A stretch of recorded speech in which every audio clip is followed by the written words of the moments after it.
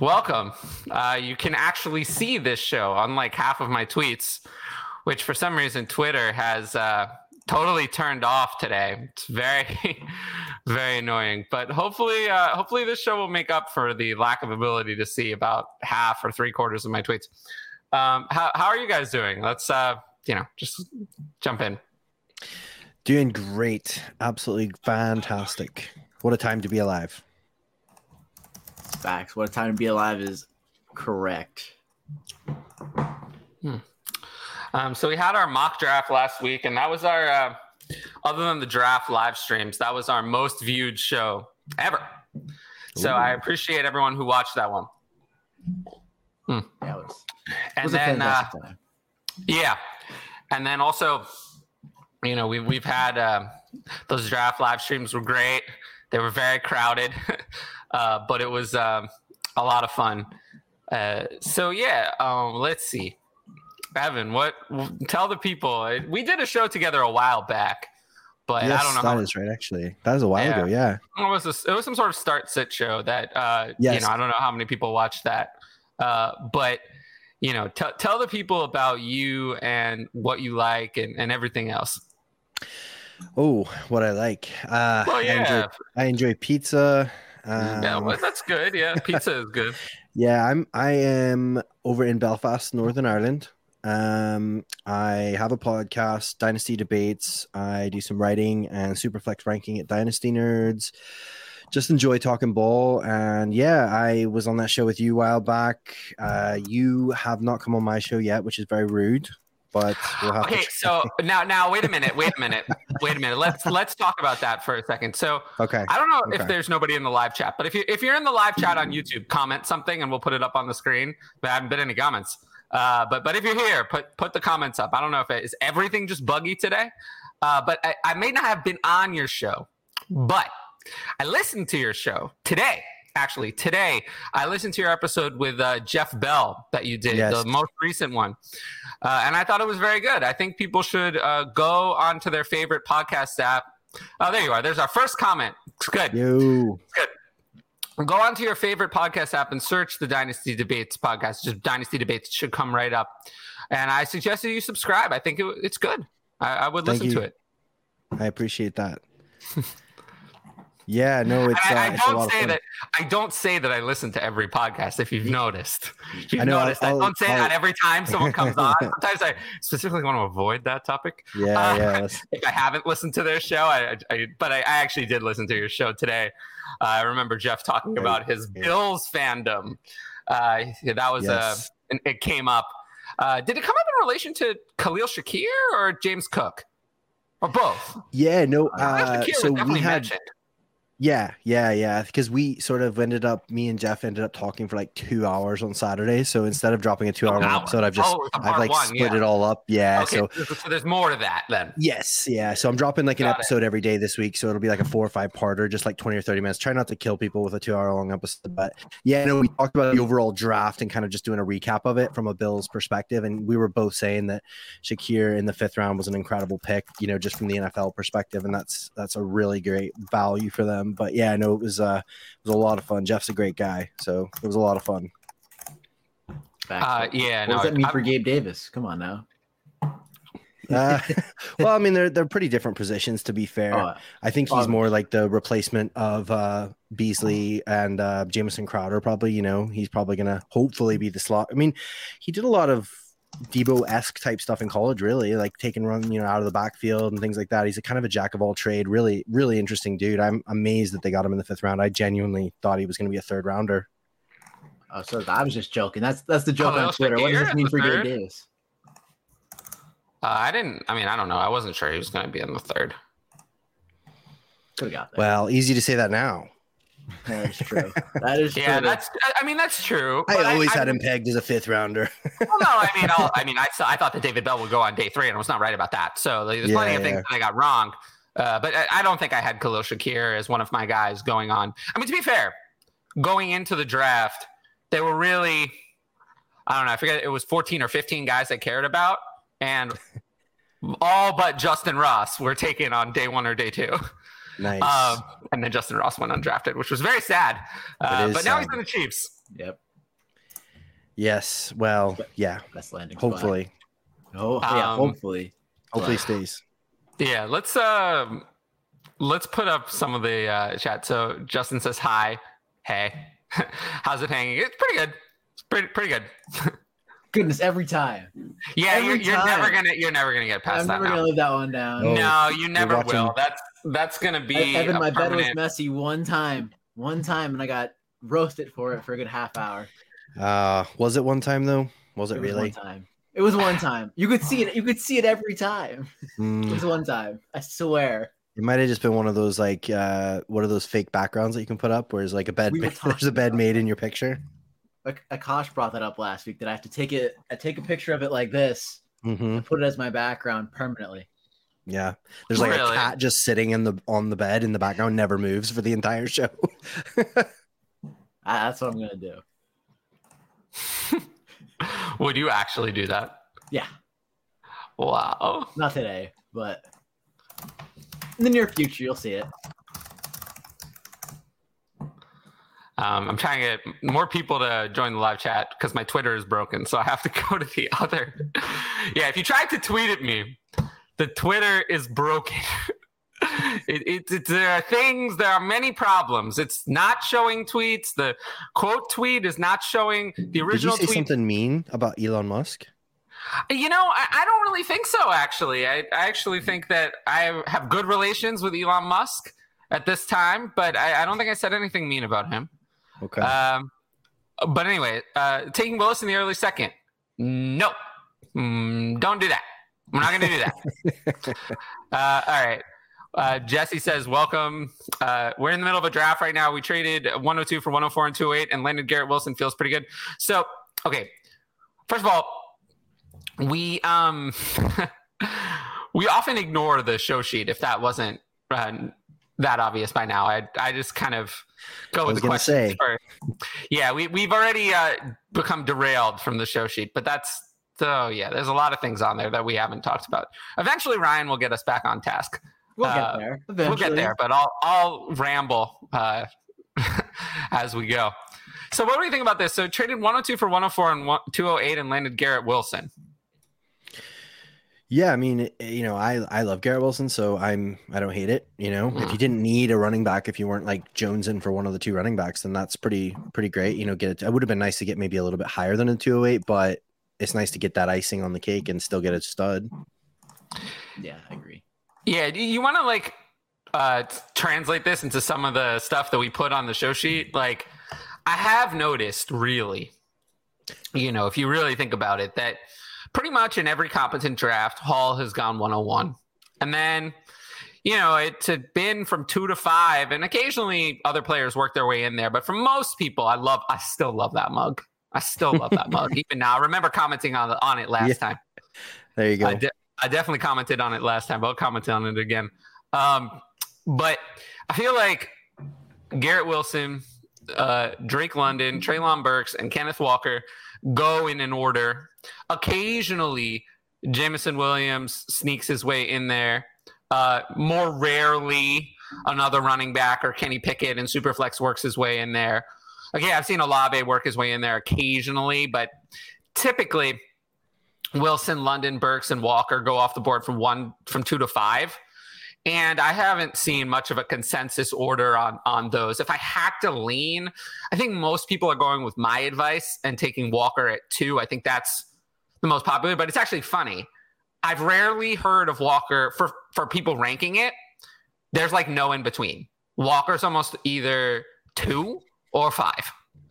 Like it's either, I've just noticed that. Like it's either they rank it based on, I have noticed a gap between what I would call the people like me who are the, what is my area of expertise? The strategists, the value people, I'm player eval. I'm good at that, but that's not my area of expertise. My Patreon doesn't give you special metrics or anything like that. It's really a strategy advice. So the people who feel that way typically have Kenneth Walker at 102. The people who are more inclined to just stick to their player eval and be, head first with that tend to have Kenneth Walker at 105 or 106 because they just don't think he's that great. So, that's really more. There's very few people I see putting Walker in the middle of the wide receivers. It's usually the bottom or the top.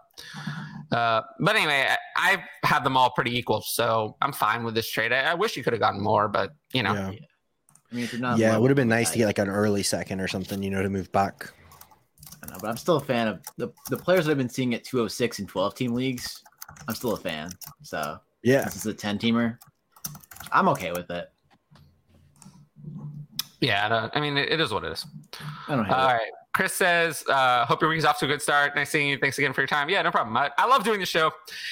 I was told to do this more often. So if you're here, like the video, subscribe, hit the bell, please.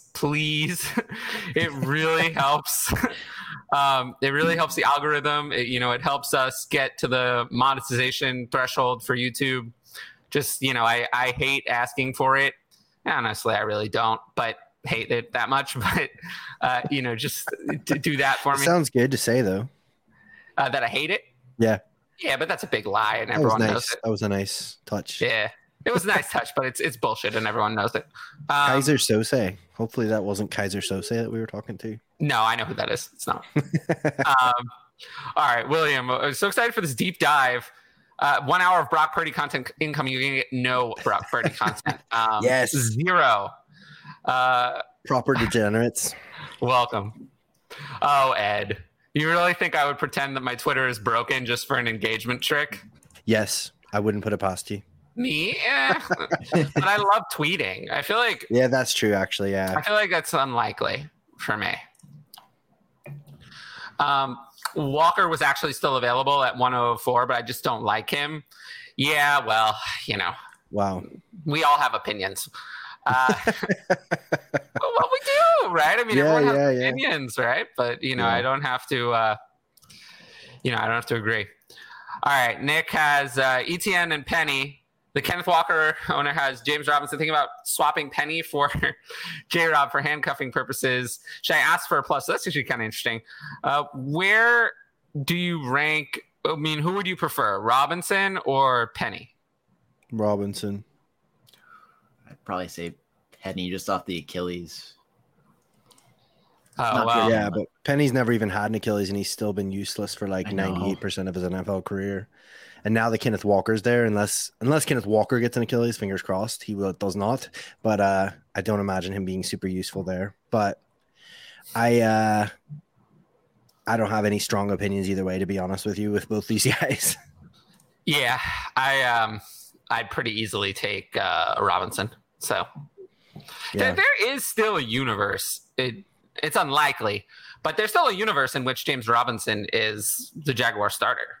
Whereas Yeah, I don't think there's much of a universe in which Rashad Penny actually beats out Kenneth Walker.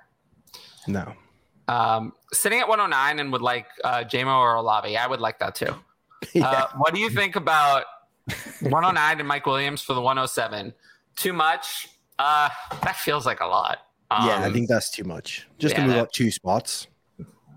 Yeah, but if Jameson Williams is actually there at 7, then it would be better. For Olave, no. But for Jameson Williams, I don't mind it. Honestly. I don't really like Mike Williams, so. I don't really like him, but I still think he's a valuable player. Do you know what I mean? Like, I don't like him, but it doesn't mean that he doesn't have value. And with him just signing another year, 3-year deal with the Chargers and being with Herbert, I just think it's a lot to only. If he was getting the 107 for Mike Williams, yeah, 100%. But if to give the 109 and Mike Williams just to move up 2 spots, I don't love the value of that. Well, remember, though, that once the rookie draft is over, the artificial market of the rookie draft goes away. So if you'd actually like the players better that you would get, I would still do it, even if it looks bad on paper. But, just for Olave, there's no way I would do it. It would have to be Jameson Williams on the clock, and then maybe I would consider it. But I might do it. But for Olave, no.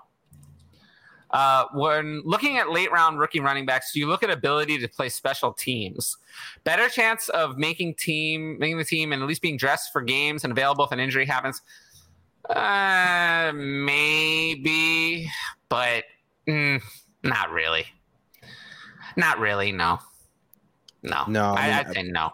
For me, no. I would more look at, like, I'll give you an example. Like Abram Smith went UDFA, but he went to the Saints, and they have pretty much nobody behind Kamara. So for me, I look at like pathway to relevance, and also I look at my pre-draft evaluation of them. Did I think they were a good running back before the draft? And if I thought they were good, and they're in a position where they have a chance to make an impact, then that's what I would look at more than just because, for example, somebody like Kyren Williams or something probably can contribute on special teams, but that's not really going to give us much fantasy points, really. Yeah, no, I'm with that. I wouldn't worry about this.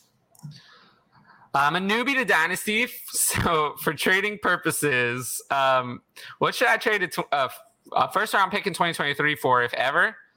If you're new to Dynasty and you're in a startup, just don't trade your 2023 first. I actually gave this exact advice on my Patreon. I was like, I'll do it. Like, I'll do it if it's me.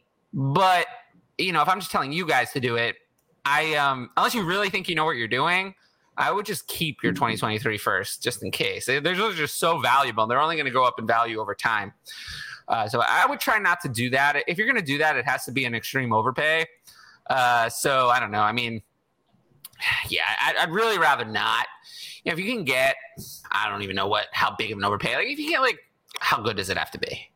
If you can get, like, DJ Moore, Deontay Johnson, yeah, alone, I agree with what you're saying. Yeah. I think if you're brand new to Dynasty and you're not comfortable, it's probably best not to. One thing I always would try to say is, if you are looking at doing that, try and put it into context of, like, is this a player that I would draft in the first round of 2023? You know what I mean? Because if it is, then you're probably okay. Like, if somebody's offering you, yeah, but if you're new to Dynasty, that's probably, like, if you're new, that's we're probably not even at that point of thinking.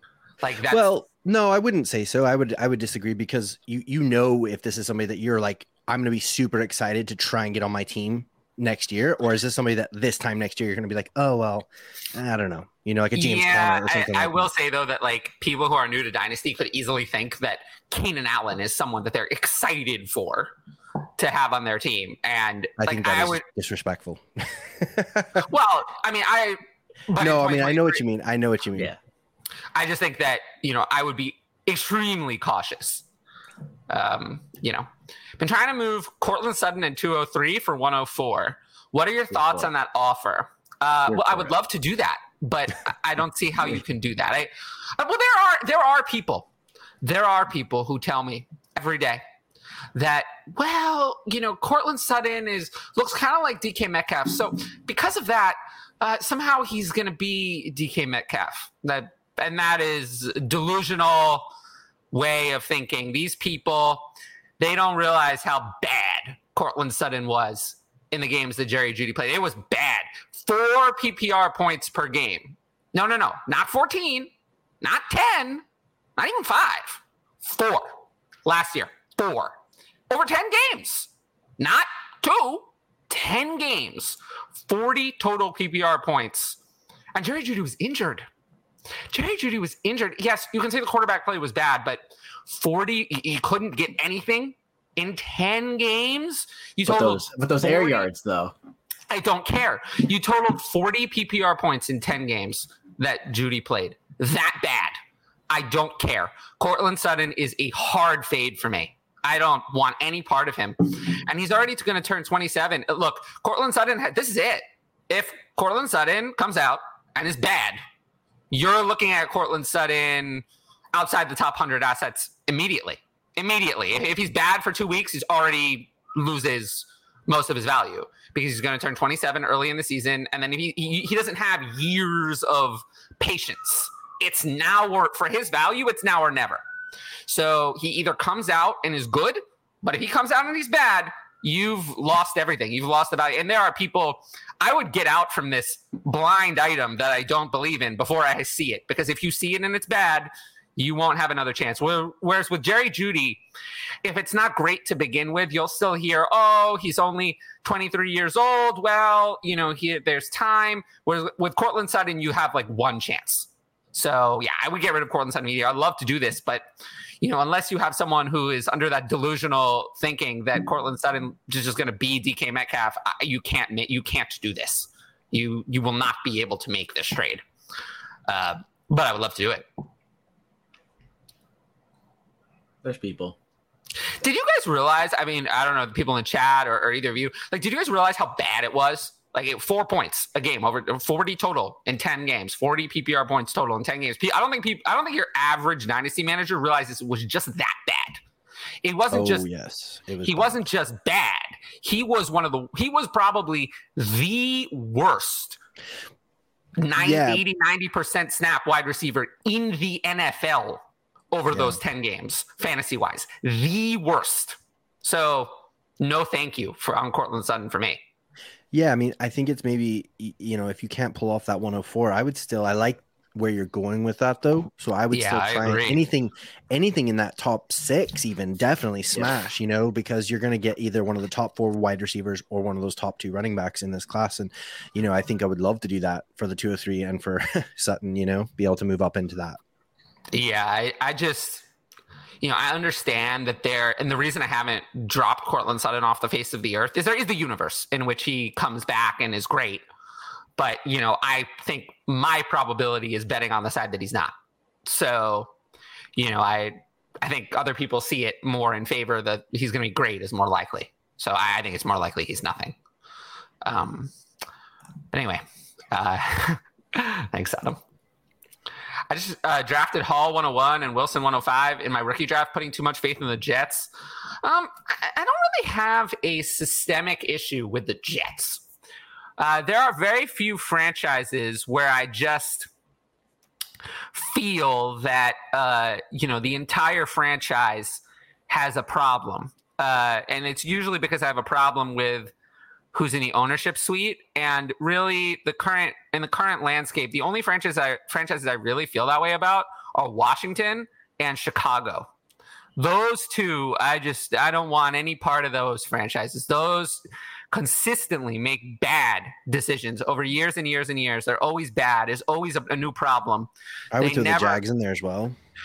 The Jaguars, yes and no. I don't really like their ownership suite either, but I don't think they're as bad as the other two. Chicago is the one that, is in no danger of the ownership changing, and they're consistently incompetent every year. It's always bad. They had an incompetent Ryan and an incompetent Matt as their general manager and head coach, and they've replaced them with another incompetent Ryan and an incompetent Matt. But then again, Jacksonville just had like the 101 and took apparently the best quarterback. Andrew Luck, and now they're at the 101 again. Jacksonville is just as bad in a way because I think they've spent like $1 billion on rookie picks in the last 10 years or something ridiculous like that. Like they're probably right. So badly managed. But I actually am more worried about Chicago. Chicago is the one I'm the most. The Jets are not that high on my list actually of teams that I'm worried about. The Jets had a great draft. I actually like Joe Douglas. I don't have a problem with Joe Douglas as the general manager. Really, what happened with the Jets is they hired Adam Gase, who was a terrible coach. And that took them down for 2 years. That was a really bad decision. And the previous general manager was also bad. But Joe Douglas has actually been a pretty good general manager so far. So I don't really have an issue with him. I mean, he's the same guy who drafted Elijah Moore. Zach Wilson, we'll see. But apparently every NFL team had Zach Wilson essentially as the quarterback too and the second overall pick. So whoever was there would have made the same choice. So it's harder to fault them on that one. And I don't know. I love their draft this year. They got great value in their draft. So I don't have a systemic concern with the Jets like I do with the Bears. The Bears are the team that they're the ones I think are tanking. The Bears are doing what the Lions did last year, in my opinion, which sucks for Justin Fields. Okay. In a startup, I traded the 23 first, second, and third for 302. I mean, it would be nice if it would be nice if I knew who you picked at the 302. Yeah. But on paper, the 302 is worth more than that. So I like the move, especially if you know what you're doing and you're comfortable trading your 23 first away. I don't mind the move. But it commits you to competing. Once you trade your 23 first away, you're committed to competing. So, just be aware of that. You probably don't want to draft a team with all young guys. You want to draft some competing assets if you're going to do that. Sutton is the new DK. Yeah, laughing emoji. What's up? Welcome. Welcome. Yes, fully understanding the fluidity of the dynasty market takes time. Absolutely. Even with my long-standing patrons, like they do their best to. If you spend a couple of years at this point with me, like you can try to replicate it, but they're still not me. Like it's still not quite the same. It takes a lot of research and a lot of time to really get it. 106 is on the clock, and I might get Pickett. May get Pickett auto drafted. Yeah, I mean we'll see. Keep us updated if it's going on during the show. All right, traded Pitts 23 first, Jacobs, Rondale Moore for Jefferson 102 and Irv Smith. Interesting. Superflex not tight end premium. Interesting. I think this trade is interesting, but it's pretty easy for me. Yeah, it's pretty easy. I think. Actually, it's not that easy. Yeah, it's not that easy. I'm taking the Jefferson side, even though I love Kyle Pitts. Would I really do that? Yeah, I probably would do that. I probably would, and that's if it were tight end premium. I think I would consider that side significantly more. Without the tight end premium, less so. I definitely agree with that one. Yeah, it's interesting though. Oh, no problem. Oh, yeah, no, we did that. Yeah, about a year. Yeah, that sounds about right. I have Herbert, Lamar, and Lance. Decided to trade Lamar, 103, and Ayuk for Cousins, Debo, and 101. Thoughts? Let's see. All right, what do you guys think about this one? Goodness. So basically, let's see here. So Superflex, tight end premium, Superflex PPR. Herbert and Lance still traded Lamar 103 and Ayuk for Cousins, Debo, and the 101. Yeah, I mean, I guess at the 101 you're going to get Breece Hall, and then so you basically gave up Lamar and maybe Garrett Wilson or something like that, and Ayuk for Debo, Cousins, and the 101. I mean, I really like Lamar, and I think, he's got a lot to offer. Cousins is underrated, so he will give you value. Debo is obviously an upgrade from Ayuk, and it's nice to get Hall as well. It's not a terrible move. Like, I don't hate it. It's not like, oh, man, that was a bad move. I'm not sure that it's like a smash, except like, oh my gosh, this is the best move I've ever seen. But it's certainly not a bad move. I mean, if you're happy to, like if you needed help at the running back room, now you've got Breece Hall, you've upgraded to Debo, and then Cousins is still serviceable. Like, especially as he can be your third quarterback now, so. Yeah. I mean, agree. It's tough though. I mean, with the talk about Lance and the coach speak that's been coming out, I'm not worried about that. I'm not so worried about that. I'm not worried about that either, but you have to bring it up in a trade scenario like this when you're trading away Lamar Jackson. I know Kirk Cousins is solid, but I think I would just hang on to Lamar here. Yeah, like because I would say Lamar's like my QB 4 or 5 in Dynasty, and then QB 5 for me. Cousins is like in the teens, I think. Well, he's the clear 5 now. Before it was very close. I had Allen at 1, Mahomes at 2, Herbert at 3, and it was close between Kyler and Lamar, and then Hollywood Brown went from Lamar to Kyler, so it made it pretty easy to pick Kyler at 4 and then have Lamar at 5. I have Burrow at 6. But anyway, now for me, if I look at this trade, 103 and Ayuk actually is similar value to Debo. It's close, but I'd rather have Lamar over Cousins on 101 pretty easily. So I'll take the Lamar side. Yeah. So 302 equals Waddle. So it was 302 for 23 first, second, and third. I'd rather have Waddle over that. Waddle, even a super flex, is worth 2 firsts. So I'll take Waddle. I love Waddle, so yeah, that's fine. I'm good. I'm good with that. But honestly, I'm not sure that Waddle. Well, actually, I have Waddle ranked 26 overall, so it's not a bad pick. I did a trade recently involving the 101. I'll just say it. It was Trevor Lawrence, and I got Trevor Lawrence and a 23 second for the 101 and a 23 third. So you saw me put this trade in the group chat, Ryan. I assume, that sounds pretty good. What was the trade? I missed it. So I got Lawrence and a 23 second for trading away the 101 and a 23 third. So essentially, okay. Yeah. So I got Lawrence plus for Hall, essentially. Yeah. Yeah, no, that's fair enough. I think people have really freaked out on Trevor Lawrence. I know. They need to calm down a little bit. I don't know. I do love Breece Hall. I do trust Doug Peterson with Trevor Lawrence, as we saw what he did with Carson Wentz. We know how that has all gone recently, but we'll see. The management is still dysfunctional. I don't know. It feels kind of even, my rankings. Yeah, I mean, I still have Lawrence ranked an entire round over Hall. So maybe it's delusional, but I mean, it was easy. I sent this offer.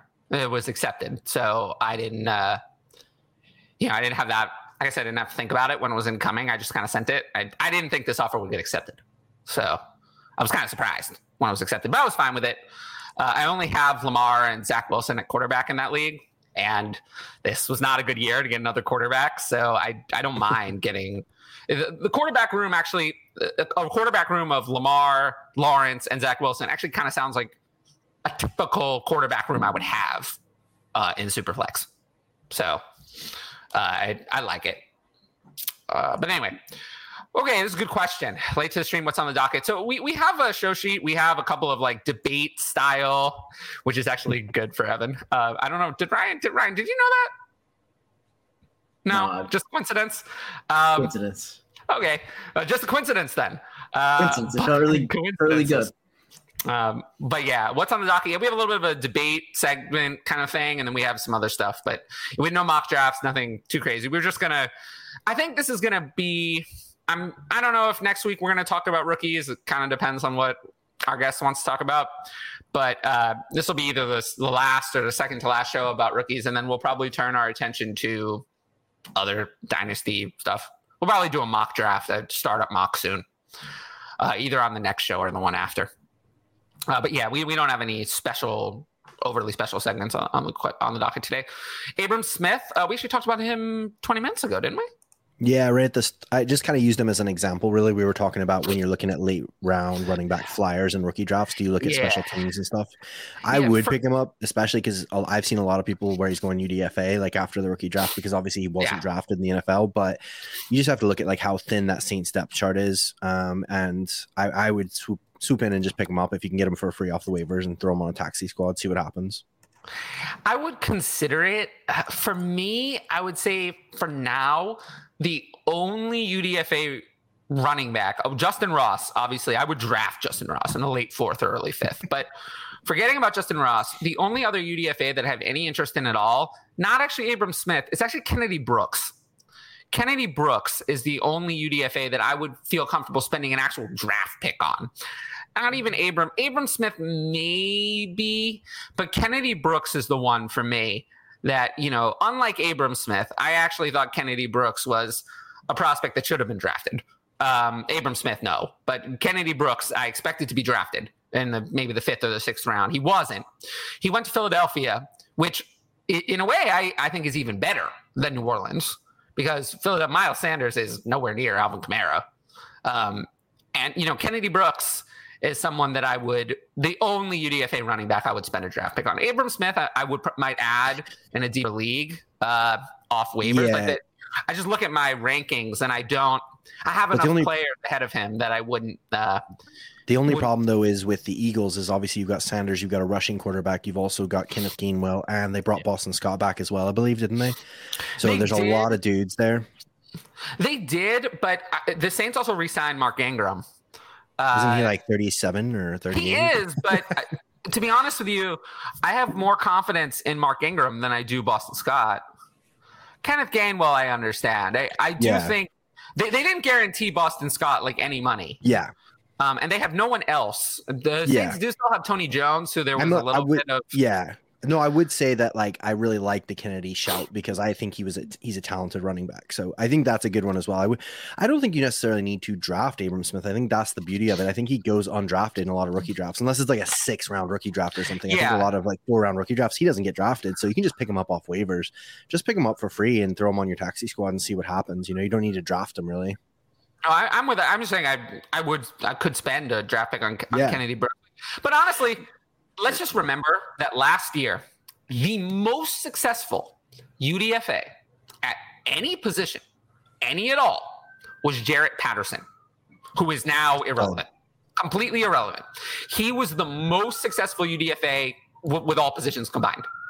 So you have years where there's a James Robinson, you have Austin Eckler, but you have Philip Lindsay. 2021 where Philip Lindsay is another one. Yeah. But you have whole years like 2021 where every team, all 32 teams, not one player who's even on a dynasty roster a year later. So just remember, that's why Justin Ross, rare circumstance to me, someone who I know is good. I know Justin Ross is good. We know that Justin Ross is good. We know in college he was good. He was considered a Debbie 101 candidate at a time at some point. Like, we know he's good. It's just medical. So with him, I'm willing to take a chance. But other than that, Kennedy Brooks is the only other UDFA that has really had any positives to me, other than there was one other, Zonovan Knight, but he went to a horrible situation. I mean, he's stuck on the Jets. And, you know, they just drafted Breece Hall. Michael Carter is entrenched as the RB2, and they gave Tevin Coleman like $600 or $700 grand guaranteed. So he's going to make the team. So unfortunately, even though I liked Zonovan Knight as a prospect, I would rather have Abram. I think I'd rather have Abrams. Well, it's close. I really did like Zonovan Knight. I'm actually more surprised he wasn't drafted than Kennedy Brooks. I would just assume Zonovan Knight would be drafted. So that was a disappointment for me, definitely. And I am happy, though, that I was right about Carson Strong. Carson Strong, the NFL saw what I saw. I saw nothing. Nothing good. Terrible. So I'm happy no one wasted a pick on him. Boo. Carson Strong? Yeah. Why are we boo? You liked him? Yeah. No, I think it was just his medicals. I think it was just his medicals. Oh, I didn't. I mean, I just saw a disaster there. So I didn't see anything. I didn't know what there was to like. He has great arm strength, and he is one of the more accurate quarterbacks in this class, to be honest with you. To me, if it were the 1970 NFL draft, maybe he would have been picked. Oh, if it was 1970s, he'd be like the 101. Yeah, but we're in 2022. He's very talented. He can't move. Unfortunately, his medicals are not going to check out. He can't even move. He can't move at all. Yeah. So that won't work in today's NFL. His knees are screwed. You know, you got to be able to do more than run. It's not just about running for rushing yards. You got to be able to move in the pocket. I mean, with the way it works in today's NFL, you can't just be a statue. Especially with all the good defensive linemen that are coming into the league. You got to be able to evade a little bit. Otherwise, you're just going to get your ass kicked back there. With wide receiver salaries inflating, should we be concerned about tight ends like Pitts wanting to convert to get paid more? Maybe. This is too much of a rabbit hole, really. It's too galaxy brain. I think we can just worry about that one. Years back, it's just I'm with the it's too galaxy brained idea for sure. We can't. It's hard enough to play Dynasty as it is, let alone with a hypothetical maybe that might happen. You know, that's a little difficult. 101 or 103 in Ayuk. So essentially, Hall. Would you give up going from Hall to one of those that next tier for Ayuk? I would not. I would just take Hall. It just depends for me. It depends on what my makeup is like. If it's a 101 that I earned, and so therefore I'm rebuilding, I might move back because then I'm getting one of the top, if not the top wide receiver, and I'm getting another decent wide receiver. You know, could be a wide receiver 3 for just the one player. But if I'm like trying to go for it and I need like running back depth, then I would just probably take the 101. A 101 all the way. I think for me, it's just the value of Hall is too much. I did get an offer. I got an offer just now, which is interesting. You want me to read it? Do it. Okay, so the offer is, let's see if I can pull it up. All right, here, I got it. So it's Travis Etienne, 104, and a 23 second for 107, 108, and 109. 12-team Superflex premium. Not that the tight end premium would matter. So wait, hold on. That was a lot of picks. So you All right, give. let's read it again. So I have 107, 108, and 109 now. Okay. The offer is Travis Etienne, 104, and 23 second. So essentially, you're giving up 3 later first for ETN and an early first and a second next year. Yeah.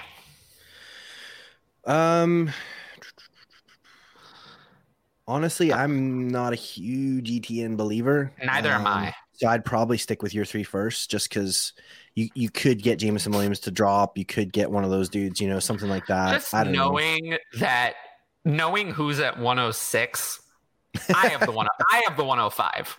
Oh, okay. Okay. So, and knowing who's at 106, it's someone very smart. I think that it's Skip Newton. So the odds that happens are going to fall to you, are that Jameson Williams falls, that he makes the wrong choice, to me, are low. Yeah. So my guess is what I'm giving up is what I would pick would be Pickett, Olave, and Sky Moore. So let's say that's really the case. Let's say it's Kenny Pickett, Olave, and Sky Moore, those 3, or whatever 104 is ETN and the second. I'd rather have Pickett, Olave, and Sky Moore. See, I think I would too. Yeah. I don't think it's not a bad offer. It's not a terrible offer. If you liked ETN, or if you believed in, depending on who's there at 104, Hall went first. The pick was finally made. He didn't know he was on the clock. I traded him that pick, but he didn't know the draft was today. But anyway, I just think that, I like the 104. I like ETN. I'd probably rather have ETN over any of those players, but I just think that the fall off from any of those to a 23 second is massive. And, and I think as well, any of my league mates are listening to this pod, they now know who I want to pick. Yeah, don't say. I mean, I don't care. I don't care. This is the only league I even play solo anymore, and it's whatever. It doesn't matter to me. Yeah. No, I mean, dude, I know you're not really big on him, but I personally think Olave is very good. I think he's really underrated, and especially with this rumor coming out that Michael Thomas is still struggling to come back. I saw that. I mean, dude, Olave could literally get 110 targets this year, and he has the speed and the route running to stretch the field. And famous Jameis loves chucking it down. So it wouldn't surprise. I think there's a world in which, Olave, numbers wise, is the wide receiver 1 this year for the fantasy, for the rookie wide receivers. Not necessarily even saying, because especially with Jameson Williams possibly being slow to come back this year and things like that. I mean, I think Olave is a very good player, man. So I would definitely stick with your side of it, because you're very likely to get Olave, Pickett, and Sky Moore. Well, that's the worst case scenario. Yeah. Exactly. If someone makes a mistake, the worst case scenario. That's what I would pick. Those are the 7, 8. Those are my 7, 8, and 9. Yeah, exactly. That's worst case scenario. And I think even if you take Sky Moore there, people, what people are like. The hype is just going to keep growing. I know. So you could probably flip him. I know. Yeah, I just kind of feel like, it just feels a little light. And I just don't know if. Yeah, I think I'd rather have the three players, but it is a fair offer. It's not a bad offer. I was also offered a not fair offer that I'm going to decline. I already did. It was 102. Yeah, I have 105. So it was to trade up from 105 to 102 for the 202. So 105 and 202 for 102, and I snapped decline that. I was like, well, I don't see a difference between the 102 and 105 really. So I'm not going to give up. I don't want to move up, to the 102 from 105 at all. So not going to do that. But anyway, let's see. Where were we? I'd want the Lamar side. Sorry.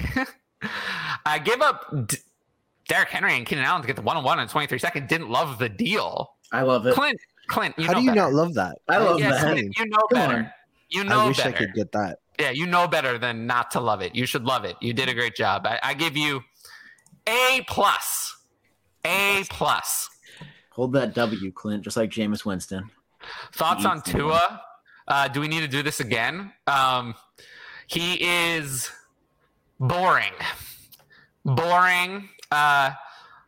Uninterested. I mean, he is what he is. I think that we'll see, but I don't think he has much of a ceiling. We'll see. We will. I mean, Tyreek Hill now. I like to. Yeah, well, we'll see. Is the hip fully healed? It's never going to fully heal. It wasn't. I mean, I think last year it looked healed, and he still wasn't all that great. Yeah. I get behind that. We know what I think about Tua. Is a 23 first and second too much to pay for Deontay Johnson? Not really. I'd rather pay less, but it's not too much, I don't think. No. Deontay's good at football. So we want good football players in our dynasty teams. At least that's what I think. I'm picking him up everywhere as long as I have a bench spot. I'm guessing not Deontay Johnson. Yeah, probably not. Ross. Is this Abram Smith? Oh, okay. Ross. Gotcha. Late third's too high for me on a UDFA. The hit rate for UDFAs is essentially nothing. So not taking one in the late third. At 109 in Superflex draft, do you have a strong opinion as Sky Moore being a must draft? Crazy to want Watson there. Well, I literally just said that Sky Moore was my 109, and I didn't list Watson. So luckily I have the 110, 111, and 112 in that league. So I might get Watson anyway. He's reading our show sheet. Did someone send it to him? Yeah. That question's on there. We're going to get to that. 201, too high to target Dameon Pierce. Yes. Yes, the hit rate on fourth round running backs is low. 201 is too high. You just saw what happened to Michael Carter, right? Like, he was good, but then he wasn't good enough to stop them from drafting Breece Hall. And I honestly think that Michael Carter was a better prospect than Dameon Pierce. So I have the same exact concern. So, and the Texans have lots of extra draft picks over the next couple of years.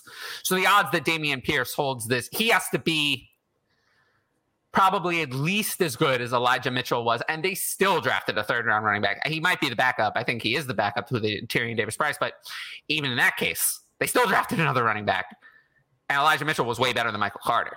So I don't think Dameon Pierce, it would be nice if he even did what Michael Carter did. So yeah, 201's too high for me. Is Dameon Pierce ever going to be worth a first? Probably not. So you just took him at a ceiling. 101 Elijah Mitchell or T. Higgins, or 111. Sorry. 111 Elijah Mitchell or T. Higgins 208 and 23 third. Higgins side for me. Yeah. Easily, yep. Right? I mean, this is not close. Yeah. It's always good when we agree. Okay. 10-team Superflex, no 10 in premium. Hall and what else for Deshaun Watson?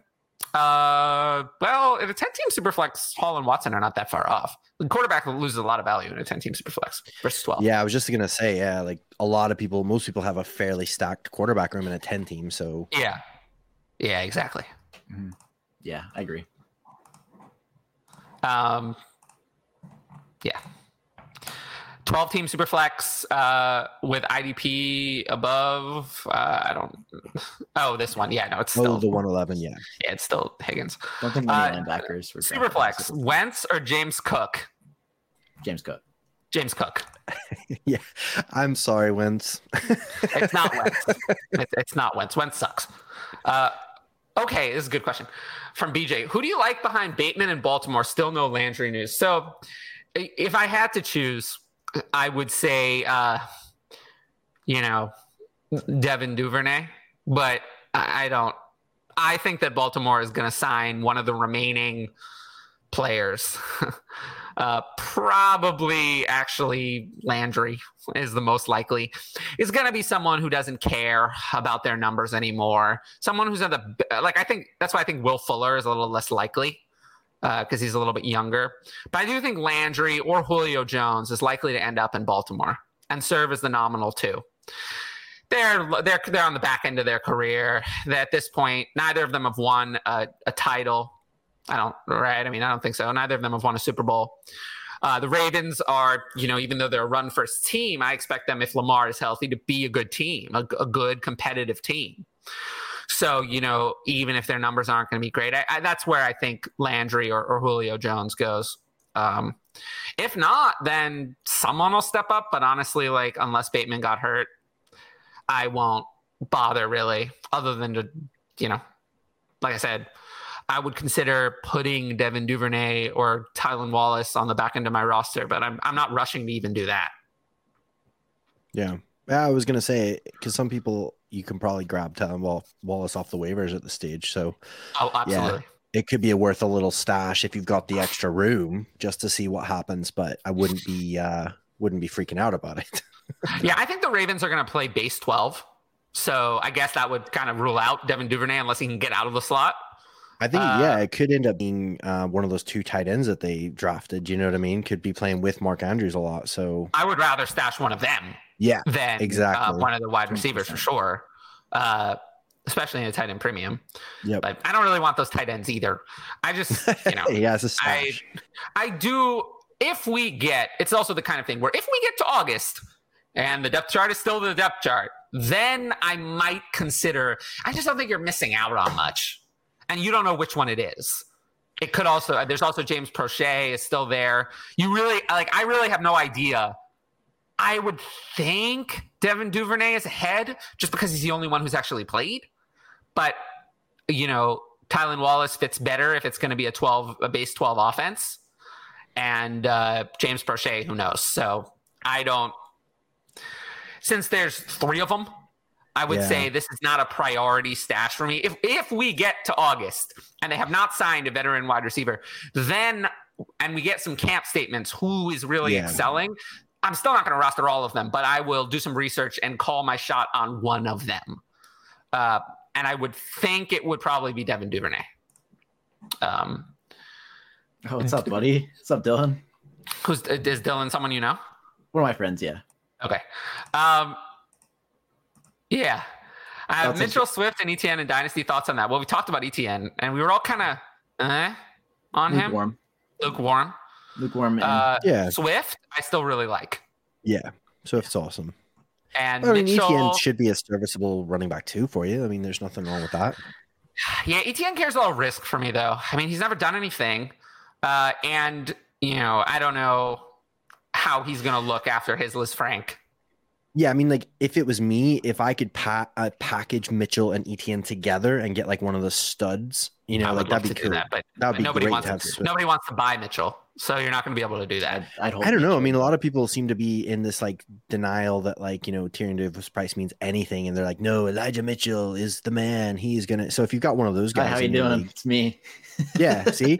If you've got one of these guys – one of those people. If you've got one of these guys in your league, then you can just package ETN and Mitchell together. I know a lot of people that are really excited about ETN. I'm not personally one of them, but I know a lot of people are really stoked on ETN coming back this year, and, they were really high on him. So it's not impossible. You never know. Yeah, I guess. I mean, well, that's some feelers. Keeping Swift though. Don't trade. Yeah, Swift don't trade Swift. Don't give it to Swift. Swift is definitely a solid hold for me. All right, Ryan, get us back on track. Where are we on the show sheet that we've completely ignored? All right, we're on the very top, so we're gonna turn this into like a rapid fire kind of thing, I guess. We talked about the big 6 and 8, variation of players that go first. We talked about them enough.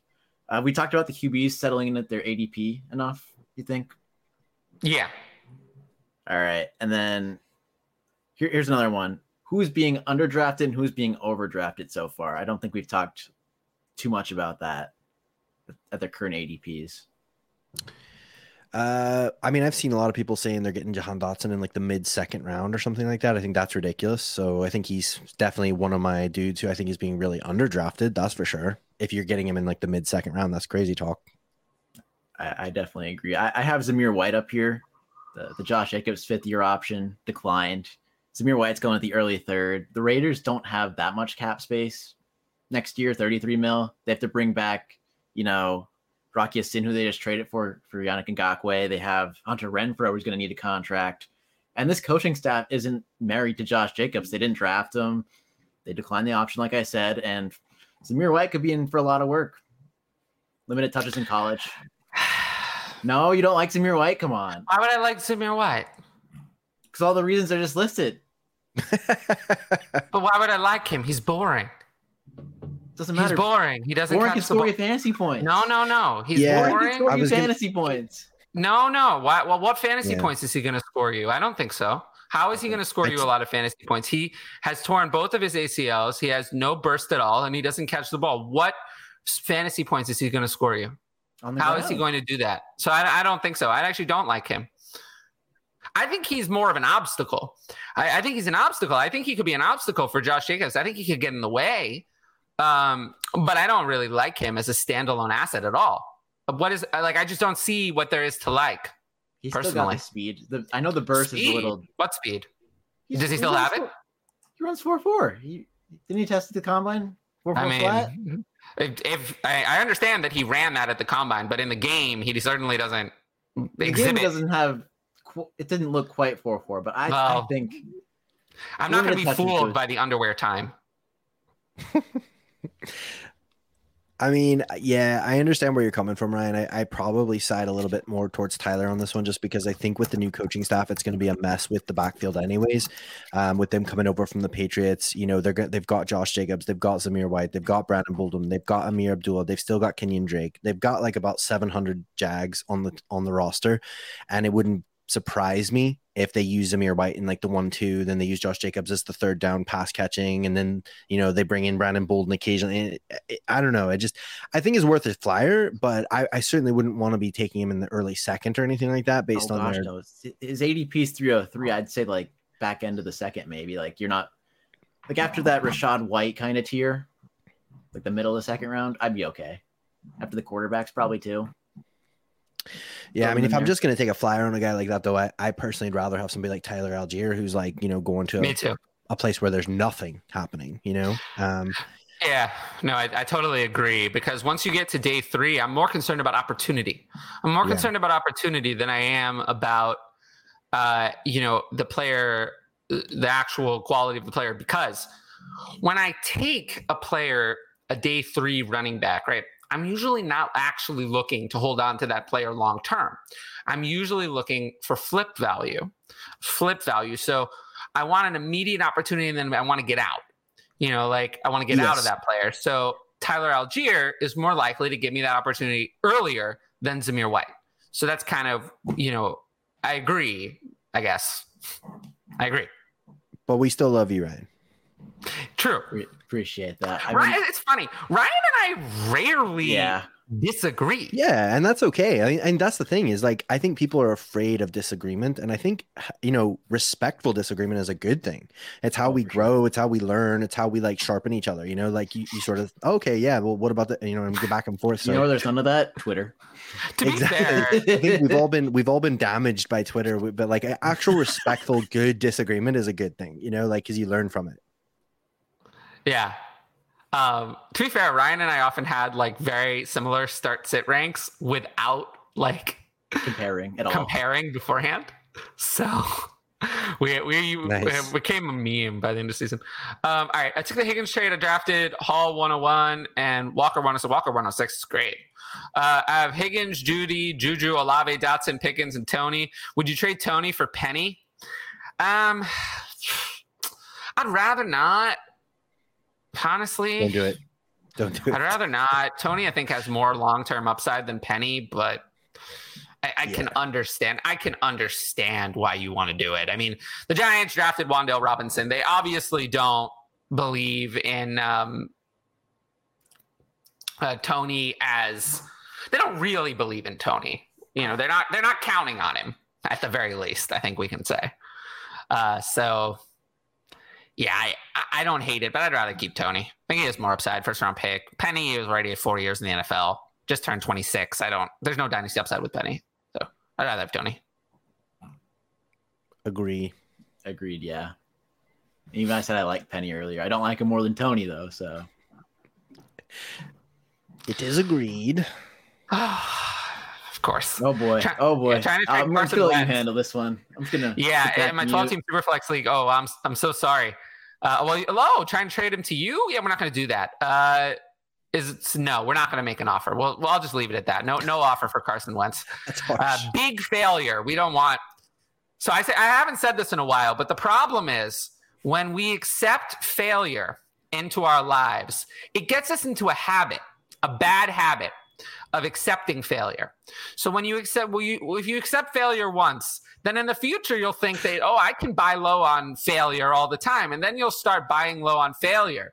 So if we just stop you from doing that to begin with, we stop that process from happening, then it will stop you from making a mistake. So we won't do that. No failure for us. Welcome to my TED Talk. Yeah. Treylon Burks is being underdrafted. Think Dynasty Gamers got too cute over the last few months. I don't think I got that cute. I still have him pretty high. He's going right where he should be. Maybe a spot lower, but like I think he's really lucky because like he landed in literally the perfect situation for him. Like literally, if you could handpick the situation for him, it would have been go to Tennessee and replace AJ Brown. So I think he's lucky in that. Yeah, no, I totally agree. Kind of, if you squint, it kind of reminds me of AJ Brown. All right. What do you think about Rachaad White? I'm one pick away at 204, and he's still available. My RBs are brutal. All I have is Connor and Akers. Cook went as the RB3 at 202. All other backs are available. I mean, I actually just talked to Jeff Bell. We went through all the running backs, so we actually talked. Tomorrow's episode is going to talk about Rachaad White as well. I like Rachaad White. I think he's a great pass catching back, but the thing is, I think we just need to temper our expectations, especially this year. I mean, Leonard Fournette is already there. He's already the man. They've given him a new contract. Tom Brady loves him. We don't know. The truth is we don't know how much of a role he's going to have this year. So if you're trying to draft him right now to use this year, I don't know. I mean, I'd be a little bit hesitant, but I think he's a good, in a good situation, but you just don't know yet. We don't know. When I watched his tape, I wasn't really overly happy with his pass protection and things like that. Sometimes that doesn't matter, but with Tom Brady, I think it does matter. I don't think Tom Brady likes getting popped on a blitz. No, he doesn't. I think for him to be able to get on the field is going to be on third downs initially, unless Leonard Fournette gets injured. And so if Leonard is healthy, the only way for Rachaad White to get on is probably through the third down work. And that's only if he's showing himself really good in the pass protection, things like that. So I would say, yeah, he's a fine pick at 204. I don't think it's an overly big reach necessarily, but I just think you need to manage your expectations. I wouldn't be expecting, an RB2 pick for your 204 this year. That would be my take. Yeah, I'm looking at his next comment, and I see the other receivers still there, and I'm leaning with the other receivers, some of them. Oh yeah, I mean, I would take Pickens. George Pickens. Yeah, I only take Pickens over him, but I would take Pickens over him, not the other ones. And really, because I mean, Pickens landing in the Steelers is that is beautiful. That is chef's kiss, perfect. Mm-hmm. So second round draft capital is pretty good. Yeah, they know how to do it over there. My thought was Tony and 23 third for Penny and 23 second, but I want the RB security. That's better. I'm fine with that. I'm fine with that. I don't have a problem with that. I get wrapped up in quarterback and superflex value. Yeah. Tyler failure rants are my favorite. I appreciate that. 101 and DJ Moore or DK and 23 first. Which side? KTC shows it's equal. Yeah, 101 and DJ Moore for me. I don't think it's. I'll take the guarantee. It's not that close to me. Now, I'll take 101 and DJ Moore. If you said DK and the 101 through 103 next year, then I'd be all over it. But I'll still take the 101. Yeah, Breece Hall is pretty good. I don't have a problem with taking Breece Hall. All right, what's next? Do we want to do the overdrafted players or whatever you want? All right, we'll start with overdrafted. Evan, do you think anyone's being overdrafted currently at ADP that you've been seeing? I'm not sure. I'm thankful that obviously the quarterbacks have come way down after the draft. I'm thankful people aren't still trying to draft Malik Willis at the 102 or anything like that. But honestly, I mean, I have heard some people saying to still draft or that they would still be willing to draft Malik Willis in the first round. I think that's a bit crazy. It's a huge mistake. Yeah. Yeah. If you're drafting him in the first round, I mean, I don't know. I really don't know what you're doing unless you're like Tyler and you have literally every first round pick, you're like, I've got the 101 to 112. I'm still not going to draft him. Exactly. Like I still wouldn't do it, but like I could maybe, if you really just love him and believe him and you want to take him at the 112 because you had all 11 other picks, maybe. But no. I don't think that's even a smart use even in that scenario. Why would I do that? Just because I have all the picks. You want to, because you're just like, it's like, you know, big dick energy. You're just like, but I don't care. Like, no, I know. I'm joking. I wouldn't take him in the first round, honestly, at all. Like, I really wouldn't. So I don't think there's a lot of people saying that. I think I've seen a couple people, but I think they were just being like hot takey to say it for the sake of it. But honestly, man, I mean, I know some people are getting really like getting their panties in a bunch over James Cook going into like the early second, late first. But I love James Cook. And I love his landing spot. I have a question for you guys. I'm being asked by the person who sent me the offer, the 107, 108, and 109 offer, why you guys didn't like it. I thought we already covered this. Well, I feel like, okay, to be honest, of the three of us, I feel like I'm actually the one who considered it the most. Like, I'm the one who liked it the best. Well, there you go. I'm not going to do it. Yeah. But I just, like I said, the main reason being I like the range of players that you can get at the 107, 108, 109. Personally, I like them quite a lot. And then I'm not a huge fan of ETN. And then when you couple that with the fact that, what was the other piece? You were getting like a 23 second or something? Yeah, 23 second. Yeah, like 23 second, that's going to be a better class. It's going to be a deeper class, but still a 23 second is like, you have no way of knowing, is it going to be the 212? Is it the 201? You know, and the 212, I mean. Also, Walker went at the 102, so that 104 wasn't going to be Walker. It's either going to be Wilson or London. Yeah, and I mean, I think even just from an assets standpoint and things like that, I mean, I just think it's a better deal for you to keep your 3 firsts. Yeah. How good? What would it have to be for you to? What would be better? What was his offer? Was it ETN and the 104? ETN 104 and 23 second for 107, 108, and 109. Like if he'd offered ETN the 104 and a 23 first, I would have really thought about it. Yeah, I mean, I would definitely do that. Hold on a second. I would because definitely you've got to think that like ETN is worth a first still. So I mean, he's giving you 2 firsts and a second for 3 firsts. You know? Yeah, so, it's really ETN that I don't want. Yeah, exactly. I mean, ETN's like RB20 or something in my ranks, so I don't really. Yeah, I wish I wanted it more, but I just don't. And especially because Doug Peterson is like, he's notorious for using a running back by committee, so we're not expecting him to be the dude and get like 150 targets and stuff. I mean, it may happen, but I don't know. I'm just not in love with him. Yeah, I'm thinking I should probably just like sit tight and just take what I get, right? Yeah, dude, do it. Yeah. Especially dude, we know as camp hype grows, people love Patrick Mahomes. They love the Chiefs. Sky Moore is going to skyrocket in value. You're going to get a 23 first and something else like come like. I kind of feel that way, and like, I really do. I don't know. As weird as this is, like, if it were as weird as it is, so I have the 110, 111, and 112 also.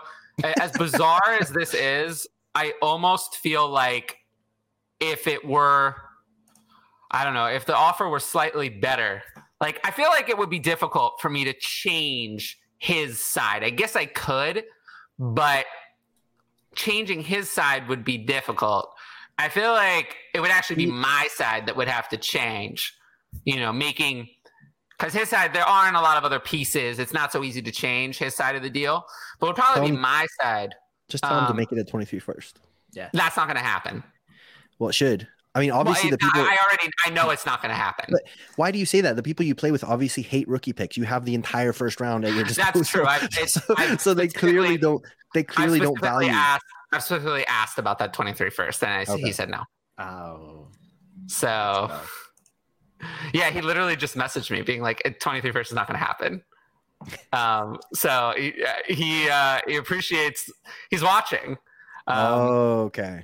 Well, but anyway, I am the hustle. I'm gonna counter, and we'll see. We'll see what he does. I think he'll reject it, but that's okay. I can live with it. All fun and games. Yeah, I can totally live with rejection. But yeah, I just have to decide what I'm going to counter. Is 107, 108, and how bad, who do I really want? I mean, you told him to tune in. Yeah. Well, I know he's listening, but I don't care. I don't care. I mean, he's going to see the counter when I make it. Oh, hey, true. Kyle. I did. Yeah, it's tough to negotiate this way. But anyway, I really don't give a shit anymore. What else is 14-team Superflex, have Darnold. Earliest you would take Corral. I don't know.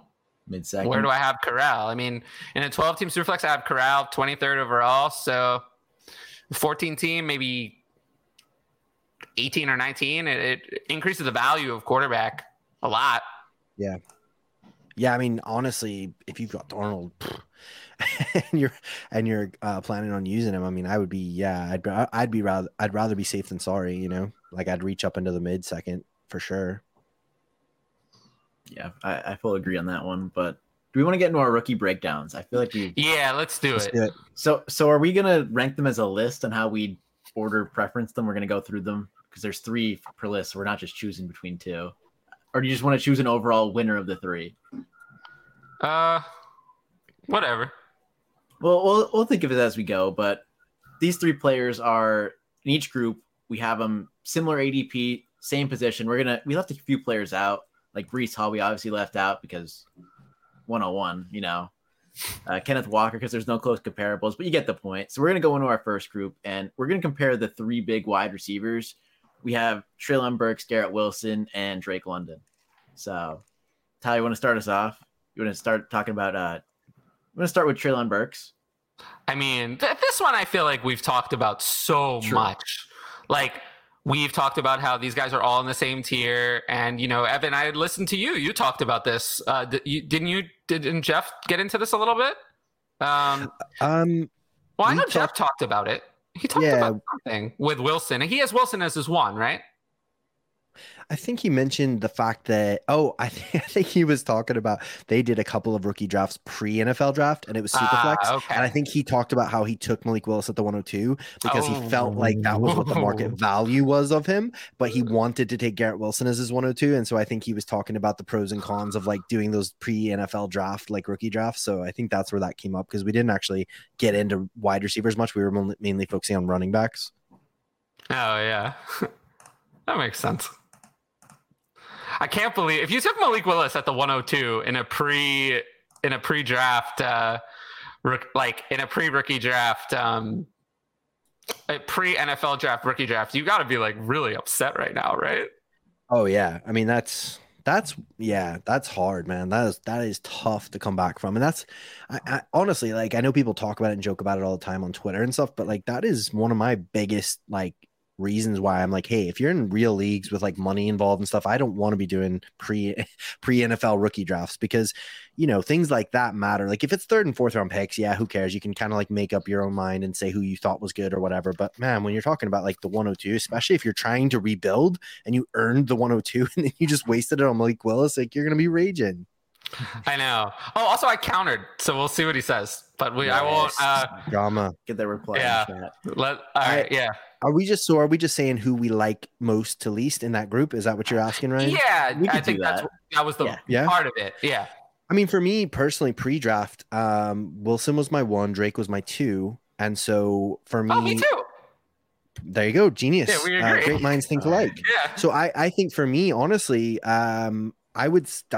I wouldn't have any major qualms, but I would probably flip it slightly. I would probably go Drake as my first option and Garrett as my second option now based on landing spot because Drake's just going to be force-fed targets.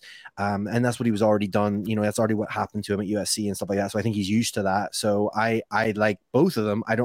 I'm not going to like make fun of anybody for taking Garrett Wilson first, but because I love him and he was my pre-draft 1, but they were fairly close actually in my scores and stuff. So I would probably go Drake, then Wilson, Burks being 3rd on that list.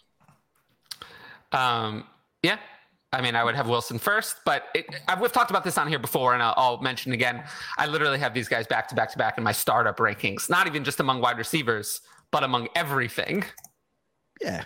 So take your preference of those. I would personally go Drake just because I think it's partly just because I love Elijah and I want Elijah to succeed. And so I feel like there's only so many passing attempts and only so many touchdowns to go around with Zach Wilson. So I just feel like it's going to be hard for both of them to hit their ceiling. Whereas I can be happy and imagine Drake smashing and Pitts smashing over there because they've got nothing else.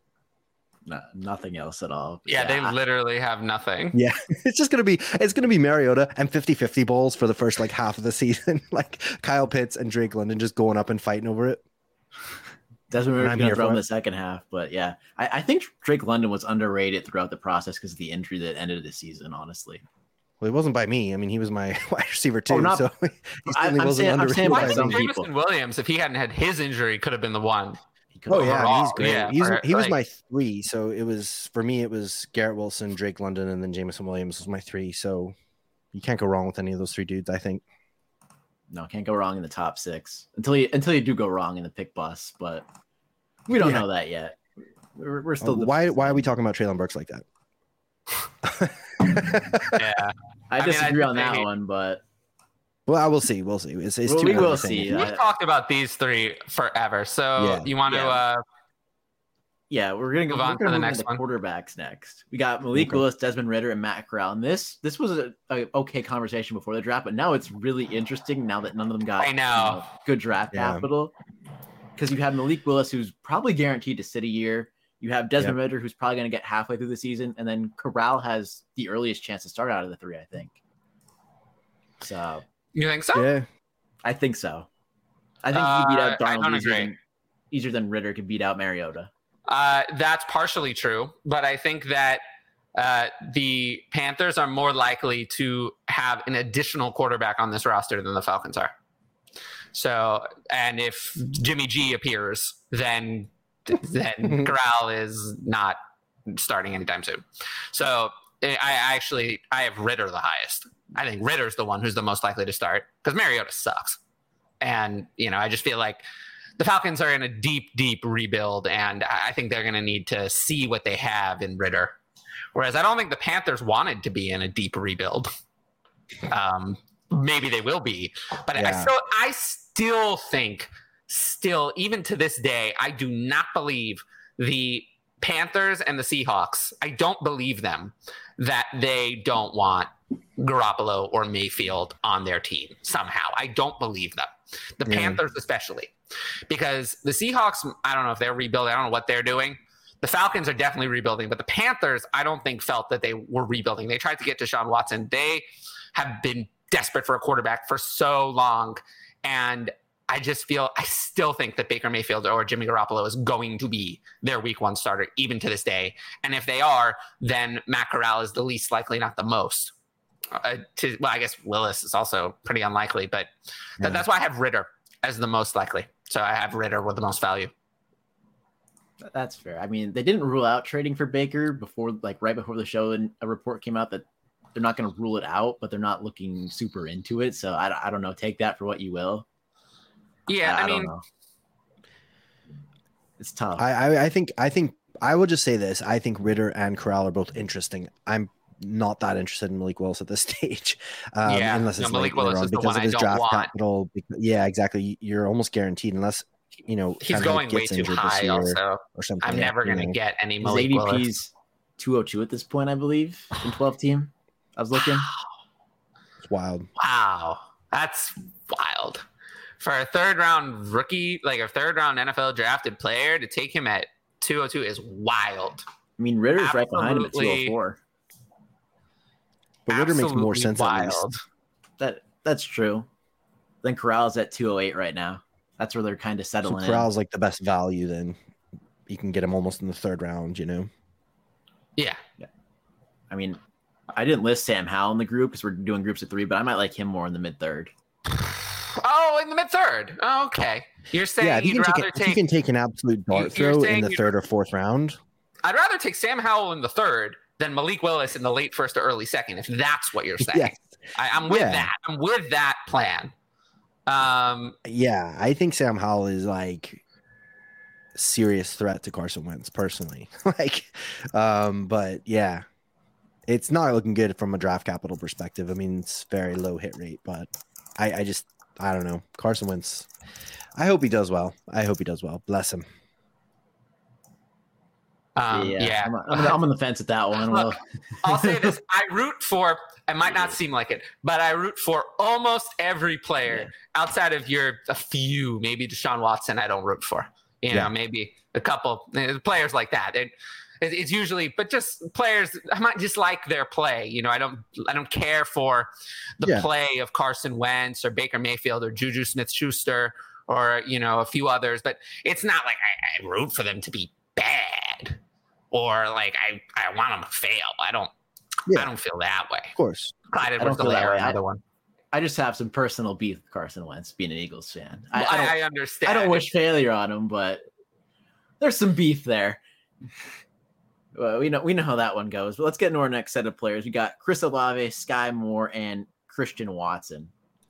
Two of them got really great spots, and one got elite draft capital. So yeah, these seem to be the 108 through 110 kind of players after Kenny Pickett, or Kenny Pickett mixed in. But yeah, I mean, honestly, that's I think it's fairly tough because I like them, all three of them, for different reasons. I really think Olave is super disrespected by the dynasty community, considering how good he is and what he actually produced. And I honestly, just wrote an article saying I liked him, so I do like him. I do like him. Just for the record, the record shows that I do like him. I don't dislike him. Yeah. So I mean, the fact that he genuinely is probably the most pro ready of all the wide receivers, coming out in this rookie class. He's so good at his routes. He's got great hands.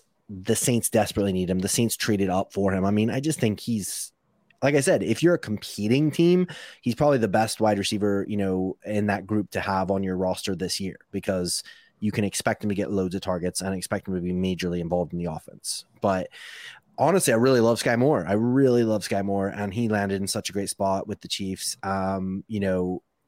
So it'd be different if I didn't like him and then I was excited just by the landing spot, like a la Mecole Hardman. I did not like Mecole Hardman, and then I was like, oh yeah, that is a pretty sweet landing spot. I guess we should think about it. Get sucked in? No, I don't have any Mecole Hardman, never did. But good. I understood that okay, I'm more interested in him now than I was before, which I wasn't interested at all. But no, for Sky Moore, I really like. So therefore he becomes interesting. I would probably go with Olave, then Sky Moore, then Christian Watson for me personally. I'm 100% got it. I mean, I think there wouldn't be as much Chris Olave discourse if he just declared last year. I feel like there's a lot of talk about him not being an early declare. I feel like that's his biggest knock. Yeah, he should have just come out. Don't you think? What did he gain? I mean, he was drafted so highly. I guess maybe he did gain something. He did. Yeah, well, he certainly didn't hurt himself. You know what I mean? That's the thing. Is he literally. He wasn't going to get drafted higher than 11 last year. Yeah. So maybe he was right. And maybe he was. Yeah. Maybe he was. That's a good point. Maybe he was right. I mean, there's no Jamar Chase in this class. Yeah. So, maybe he was right. Huh, that's true. Yeah. I guess you could see it that way. That's his biggest knock, just not being an early declare. Bats are all good. There's nothing, special about his advanced metrics or anything, but he's still tested good. Ranked highly. I mean, to give you an idea, in Dynasty, here are the guys I have ranked around him. And you tell me how this sounds. So above him, starting from pretty far above, Pittman, Jameson Williams, Elijah Moore, Hollywood Brown are a good bit above. And then right next to him, just above, I have Rashad Judy and Terry McLaurin. That's just above Chris Olave. Then just behind is Amon-Ra, Mike Evans, who is old, Devonta Smith, and then, more. There's a bunch of old guys. Ayuk is not old, and then there's Keenan Allen and a mix of guys from Sky Moore, Darnell Mooney, MT, Amari. So he's kind of in the middle of that range. We'll disagree on Devonta Smith. That's about it. Devonta Smith, I just don't have any interest in anymore. I have Olave at. We'll debate that one later. No, there's nothing. Yeah, I mean, I don't know. I don't see why people. I have Olave at Dynasty wide receiver 26. He's at my 24, so we're very close. So we're not very far off. Yeah, I have him a couple spots lower, but 26 is a starter. I mean, you would expect to start that player over the next few years. So, and I don't have any issue. I believe you said you had them in the order listed: Olave, Moore, Watson, which is the order I have them in as well. And they're not that close to me. They're close, ish. But that's a good term, ish. Close-ish. I like it. Yeah, I would say for me, Olave, the difference between Olave and Moore is slightly more than the difference between Moore and Watson. Slightly more. Interesting. Yeah, I would put Moore and Watson in the same tier, and I would almost argue that Olave feels like he's a tier above to me. But that's kind of how it feels. That I can agree. I mean, I've seen Sky go above him a couple of times, but yeah, like in overall ranking spots, it depends on the format. But the difference is Moore. I have Olave more spots higher than Moore than I have Moore above Watson. Put it that way. And I think Olave and Kenny Pickett at 107 and 108 is a choice. A choice people have to make in their Superflex rookie drafts. I think the top 6 picks are easy. Don't overthink it, and then Pickett or Olave as a choice. If you need the quarterback, I'm fine going Pickett. If you don't need the quarterback, I'm fine taking Olave at 107. I'm totally fine with it as well. So let's get in our next group of wide receivers. We have one more group of wide receivers after this and a group of running backs. So in this group of wide receivers, we have Jahan Dotson, George Pickens, and David Bell. I had to throw David Bell in here somewhere. I know the analytics guys, the F4 chat, they all love David Bell because he got that 3rd round capital.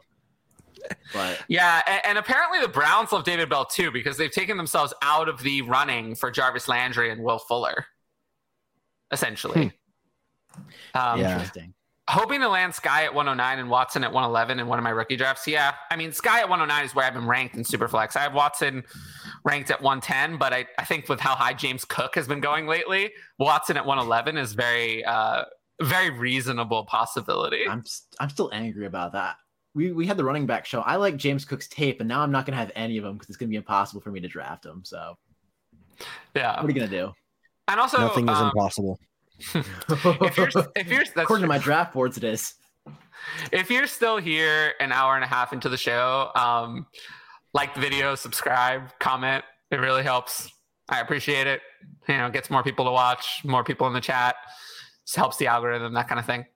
So yeah, I would just really appreciate that if you're willing to do that. If you're already here, just click that button. If it says subscribe, hit it until it goes gray. It'll be red if you haven't done that yet. Don't hit it too many times because then it'll go back. Don't hit it too many times, yeah, because then you'll unsubscribe.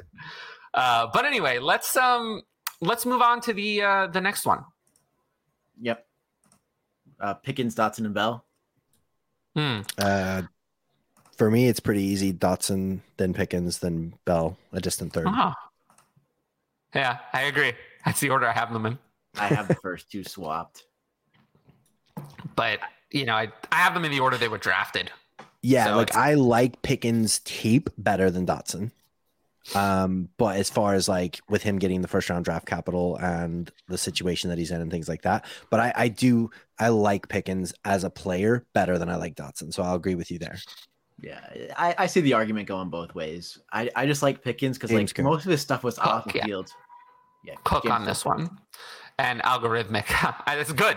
That's good. Algorithmic. I love that. Yeah, but I just feel like the draft capital on Jahan Dotson becomes too much to pass up at a point. And then while I like David Bell, I also like George Pickens. He went earlier in the draft, and I don't know. I love Pickens. Yeah, I mean, he's awesome. Thanks, I just Jesse. feel like if you drafted Jahan Dotson a couple weeks into the season, you could probably flip him for Pickens plus. Do you know what I mean? Because Pickens will probably be a slower burner. Yeah, maybe. I mean, Jahan Dotson is going to start. Yeah, exactly. That's what I mean. So this year, it could very well be Deontay, Claypool, Freiermuth, taking up all the targets, taking up all the action. And so Pickens could be a slow burner. Whereas Dotson's going to be on the field. He's going to be getting some targets. He's going to be getting some work. So, you could take Dotson and probably swap him for Pickens plus, a couple weeks into the season, depending on how things go. See, that's fair. I just love the tape on Pickens. I know he took a couple of plays off, and I know that was a big thing, but Mike Tomlin does not tolerate that. So no, he doesn't. If he's doing that, such a great landing spot for him. Perfect. I was so happy. I can't believe Claypool announced that. Aw, thanks. It makes Mondays better. I love that. And could you dive more into why you're pushing Sky above Watson? Okay, it's a good question. I mean, I had Sky more higher to begin with. And I just feel like, Watson is more raw. And I just, I had Sky higher to start with. So I'm not sure I'm pushing him above Watson. I had Sky higher to begin with. So it would be the other way around.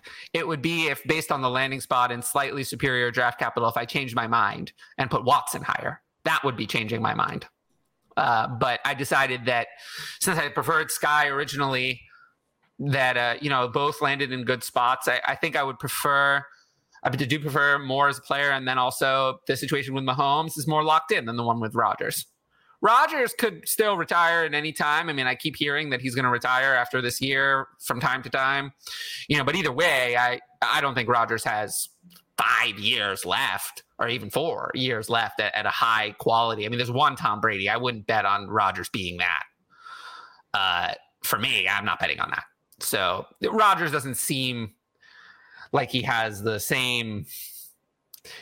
I don't see him as a Brady. I think Brady has beaten the odds, but typically with almost every other quarterback, you see the wall come at 37 or 38. They hit the wall and they hit it very hard. I mean, Peyton Manning went from 36, 37 MVP, 38, done, essentially done. He was terrible. He was the worst quarterback in the league the final year. So I just don't want to just assume that Rodgers is going to be Brady. So that's part of why also I prefer the Mahomes landing spot. Mahomes is like 27. I'm not worried about him. Mm-hmm. He has a 10-year contract. Considering what quarterbacks are getting paid now, we don't have to go into this too much, but considering what quarterbacks are getting paid now, isn't that Patrick Mahomes' contract like the bargain of the century? It's the bargain of the last century, year, right? Wasn't it? That's how crazy it is. Yeah, it was last year, but that's like a fucking bargain, right? I mean, structure of it. The way they did that contract, I don't know the specifics, but I know it's very such team a good deal for the Chiefs. But if you're Patrick Mahomes and it says you can sign this piece of paper, and this piece of paper, if you sign here, it gives you $141 million guaranteed. I mean, I don't know. That kind of sounds like a pretty good deal for me.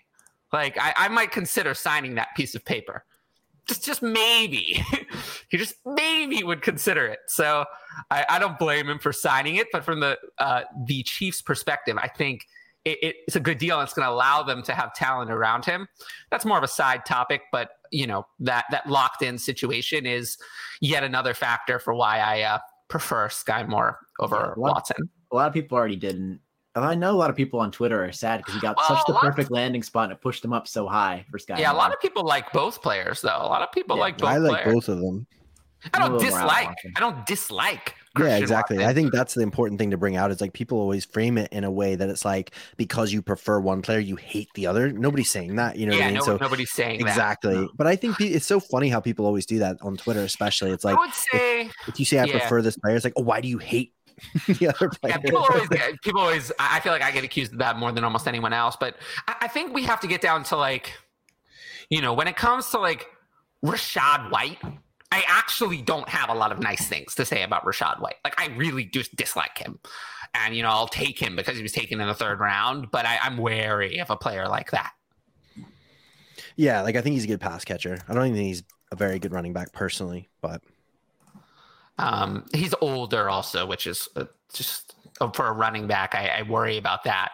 If we're talking about someone who's older, who's stuck behind an incumbent starter for years, that isn't the player I'm going to bet on.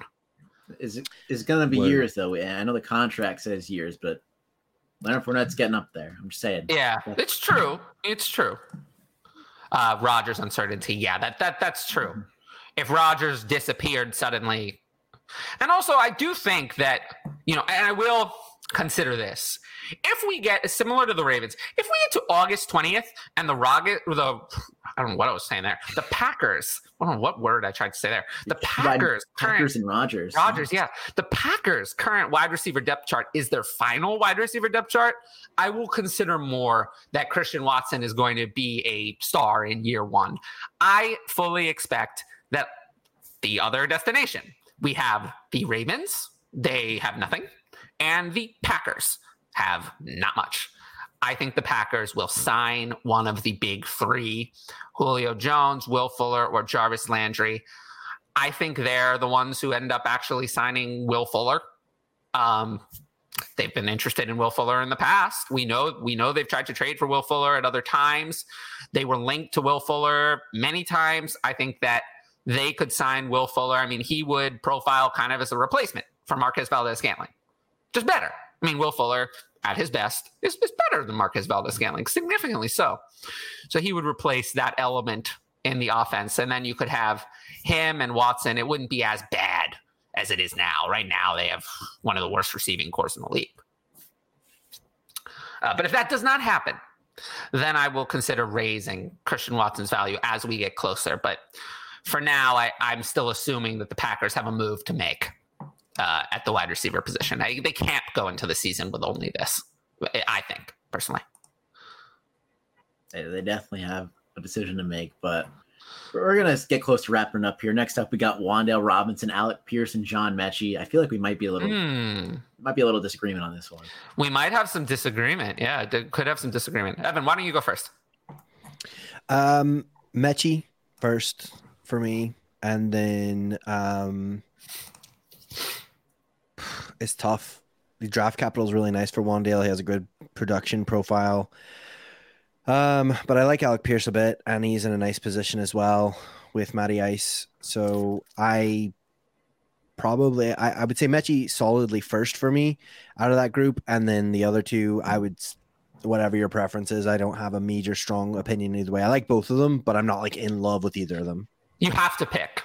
Oh, I'm going to go with Wan'Dale then. I'm going to go Mechie, Wan'Dale, and then Pierce. Got it. Ryan? I'm flipping the top two. I'm going Wan'Dale, Mechie, Pierce. And I will go same as Evan, Mechie, Wan'Dale, Pierce. Yes. For me, and I don't know, we all had the top two as the top two. So I have Mechie and Wan'Dale almost identically valued. And then Pierce in a startup a whole round later. So not far off. I would say in the context of wide receivers, they are all in the same tier at that point. But, like I said, I essentially have I have it in my startup rankings. I have Mechie, Bell, Wan'Dale back to back to back. And then I have Pierce is a good bit lower. So to me, Mechie and Wan'Dale is kind of a pick 'em. But Pierce, I don't dislike Pierce or anything. I mean, the landing spot of the three is the best, actually. I mean, Pierce landed in the best spot, but for me, he was clearly the worst of the three players by a large margin, and he went last of the three in the draft. So if he went last of the three in the draft and he's the worst player, just because he landed in just okay. I mean, there aren't a lot of other receiving weapons, but Matt Ryan is not, a fantasy star anymore. At 37-year-old Matt Ryan is not a star. So the landing spot is just okay. Whereas I would say the landing spot for Wan'Dale is horrible. And the landing spot for Mechie is, I would say, pretty bad. It's definitely... I think it's okay. I don't think it's bad. I don't think it's great. I think it's okay. Yeah. I mean, I would say Pierce's landing spot is like above average. Mechie's is... okay. And Wan'Dale's is bad. It's one of the worst spots. One of the spots I did not want someone to go. I did not want a receiver to go to the Giants. The only one that would have been worse was the Ravens. And even the Ravens. Honestly, I'm not sure that I just didn't expect it. I honestly did not expect the Giants to spend a day one or day two pick on another receiver. It didn't even occur to me that was a choice, really. I just didn't see that as likely. They already had the most expensive wide receiver room in the league last year. I just didn't think. But now I don't even know what the Giants are going to do. That's the thing. I mean, unless they're still trying to trade Kadarius Toney, or are they just done with Kenny Golladay and they he's underwater contract-wise this year, dead cap-wise, but after this year, they can get rid of him and save some money. So if they're already just assuming Kenny Galladay's gone after this year, and we don't see him in our plans, and our plans are Tony Robinson. Shepard's also on a restructured deal. They can get rid of him. So our plans are Tony Robinson and then maybe someone else. So unless they're just totally giving up on this year, or they want to get as many weapons for Daniel Jones this year to give him one more shot to prove himself, I don't really know what they're doing, but Wan'Dale Robinson did have good production in his final year, really good. And, he just doesn't fit on this team.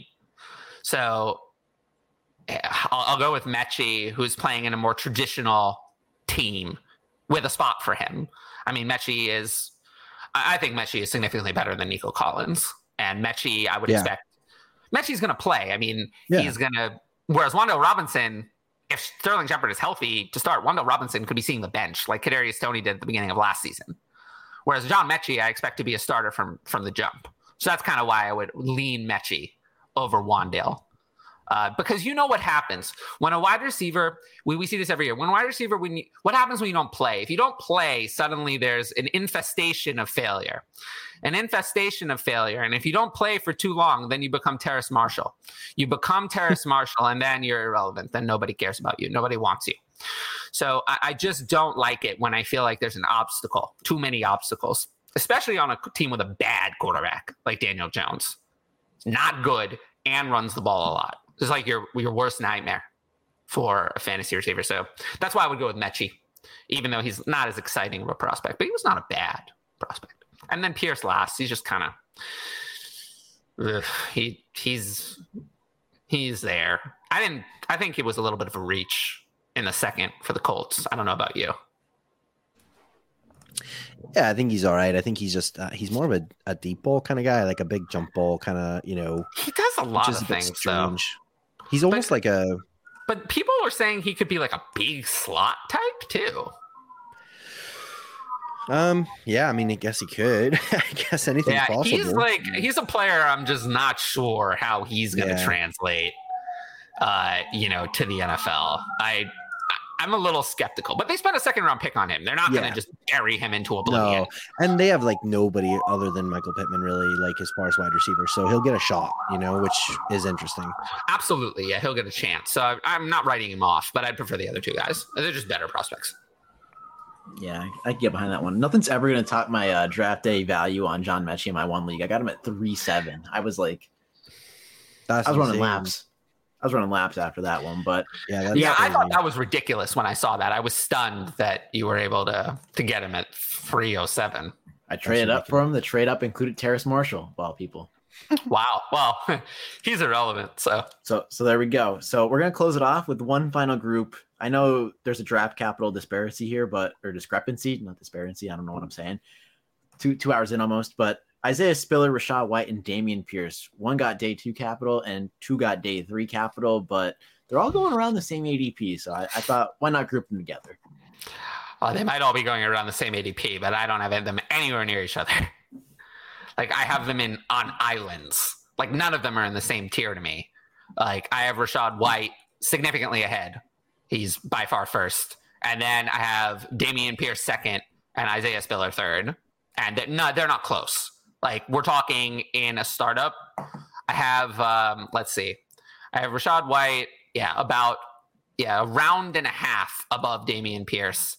And then, Dameon Pierce, another round and a half above Isaiah Spiller. So they're not, there's not a trench, but I wouldn't consider them to be close in value, personally. Yeah, I agree. Evan, what about you? It's sort of tough because it's weird. Pre-draft, I liked Spiller by far the most of the 3. Me too. So it was it's hard when you've got that in the back of your head. Do you know what I mean? So I understand. Yeah, I totally get where you're coming from. It's funny. I was actually saying this talking to Jeff Bell yesterday. I said when we were doing our breakdowns of running backs, my comp for Isaiah Spiller was Austin Eckler, funny enough. And it wasn't because he looks alike or they're the same size or anything. It was just because I was I feel like he's one of those guys who's not the most talented, powerful running back, but he's electric when you get the ball in his hands. And you're like, you want to get the ball in his hands. You want him to be a playmaker. You want him to make things happen for the offense. And so it's just funny to me that he ends up falling to the Chargers where Austin Ekeler plays. And it's like, so I kind of feel like they want somebody to help out in that backfield. They've been trying to reach for that for the last couple of years. So even though he got the bad draft capital, it wouldn't surprise me if he has a pretty meaty role in that offense. Because Austin Ekeler just doesn't profile as a guy you're going to give 300 carries to and a bunch of targets. So I wouldn't be surprised, but yeah, I think I probably agree. I think it's I would say for me, it's probably Rachaad White, then maybe Spiller, then Pierce, but it's only because, like I said, I just really loved Spiller pre-draft and because of my sort of like connecting the dots, because like I said, I think Tyler actually mentioned it earlier. What I kind of wonder if it might happen with Dameon Pierce is he might come in, he might take that role. He might do fairly well with it this year, but he's a 4th round running back. And if Davis Mills does prove himself, and if Davis Mills all of a sudden looks like he is the future, which is an if, we don't know, but if he does, and they're feeling good about what they have in the quarterback room, and all of a sudden they got a bunch of draft capital in a really deep class and they're trying to make a push to be a stronger contender, it's not going to be great if they do exactly to him what happened to Michael Carter last year. So I wouldn't want to be overly zealous on like going too far in on Dameon Pierce personally. So yeah, that's probably, but like I said, I would put probably Rachaad White first just based on his draft capital and the situation that he's in his pass catching, which is king for fantasy, you know? Yeah, I can get behind that. I just feel like it's tough at Pierce because like it's tough, because he has the he's opportunity. A goal line back. Yeah, because you just never know if you get the opportunity. Absolutely, you could run away with it. Opportunities king to the running backs. There's just no. I also think people are thinking that this is the Austin Ekeler, Melvin Gordon Chargers. It's not. It's not those Chargers. It's not the ones where goodness. No, but it's not. I agree with you, but it's not those Chargers where you have 2 fantasy relevant running backs. Not anymore. This is now a pass first offense, passing first. That's what they're focused on. They want to pass the ball. That's what they want to do. I mean, they invested in Mike Williams. Like they didn't have to re-sign him, but they did. And, they hope that Josh Palmer can take a step forward. They signed Gerald Everett in free agency. They didn't have to do that, but they did. They did. And Gerald Everett can't block to save his life. So, they have to be willing to explore using him as a receiver. Why sign him? Otherwise, he certainly doesn't block well. You're not signing him to improve the running game. A couple of things I do think are really interesting, though, is that their defense looks to be a lot better this year than it did last year. But on the other side of that, they're in this crazy division that's become an arms race. And it's like every game could be like 56-48 or something, which would be great for fantasy because there's fantasy points to go around. So yeah, it'll be really fascinating to see how it plays itself out this year. Yeah, it will be. I mean, who knows what's going to happen in the wild, wild west? Like, honestly. Yeah, it's exciting times. That's for sure. Very much so. But yeah, I just think, we can finish that up. I just think it's important to note that, the Chargers really are going to change everything with Justin Herbert. I think you're going to see, even last year you saw so many more passing attempts. So just keep that in mind. But I think as well as interesting to think about is if you look at Spiller's production profile, he never was this bell cow running back. He always was splitting time with people, but he managed to be really productive in the role that he had. So it does make me wonder, what's up their sleeve with the way they're going to use him and Ekeler. I'm not saying it by any means that it's going to be a 50-50 split. I'm not saying that, but I do think there was a reason I wanted him, and there's something that they've been trying to work out, and it hasn't worked with Justin Jackson. It hasn't worked with Joshua Kelly. It hasn't worked with, Larry Roundtree III. They all suck. So I agree that Spiller is a good real life pick for them, and he's a good handcuff too. He's a good handcuff, and Spiller would be someone that I definitely would draft. I think it's interesting. He wasn't mentioned in this conversation, but where Brian Robinson fits in with these other guys as well, because he got good draft capital, but his landing spot is not good. So he has the kind of. And you did see, just off topic there, but somebody was throwing a question about Tolbert. Love Tolbert. So I personally really like Tolbert. So. Yeah, I do like Tolbert. We're thinking at the same time. Oh, yeah, I like Tolbert. But unfortunately, His landing spot is, it's okay. But they just signed Gallup to that extension. Lamb is the one. But they've got rid of Amari and they got rid of Cedric Wilson, who he got a fair amount of targets as well. And to be honest, like, I know they really like Schultz there, but Schultz he's just a guy, like, in my opinion, as a tight end. Like, he's a guy who's taking advantage of his opportunity and he's doing well and he fits in there, but he's not like a Kyle Pitts level prospect. He's not like this crazy athletic, amazing tight end guy. He's a guy. And so I think for now it's like, they need weapons. They are a high-powered offense. I think Tolbert is definitely, especially, I think what's nice, though, I guess this is where I'm coming from. Some of these other guys had nice landing spots, and it's pushed them up really high, and you're having to take them in, like, the first round. Nobody's doing that with Tolbert. You're still getting him, like, what is his ADP? Like, late second, early third now? Yeah. Yeah, so I mean, it's still a dart throw. I think it's definitely a dart worth throwing. You look at his, I'm fine taking him there, but I don't want to. Oh no, I'm not saying he's a top 15 wide receiver in the NFL or anything crazy. Yeah, no, I get it. But I think he's definitely a dart throw worth taking, especially if Gallup takes a little bit of time coming back, things like that. Even on just the hype, you could end up flipping him possibly for a for making some profit on him. But I actually really liked him. Like, when I watched him and scouted him pre-draft, I really liked his tape. Yeah. Tape was there. I mean, like you said, Gallup coming back, might take a little bit. There's no one else there, so I agree. Love you, Brendan. Yeah. Who would you rather have, Nico or Mechie? Mechie. Yeah, the superior draft capital, better prospect will take Mechie. On the clock, David Bell, Rachaad White, or Mechie. I will take Rachaad White. I don't know. Ooh, I would take Mechie. I was at a toss-up in my drafts between David Bell and Rachaad White. Like, every draft I get to, I'm at like a 204, 203, and I have to decide between both those guys, and I can never make the right choice. So give me David Bell. I would take White over Bell. I'll go David Bell. Just because. Being contrary. And that was really helpful. We all three gave a different answer. All three different answers, yeah. Is Nico worth a bench spot? I'll probably need to choose between Marshall or Nico to keep. I would definitely keep Nico over Marshall personally. Yes. Yeah, me too. There we go. I know your rankings. Yeah, I know your rankings are 1.75 tight end premium. How far would you drop McBride in the rookie rank for non-premium?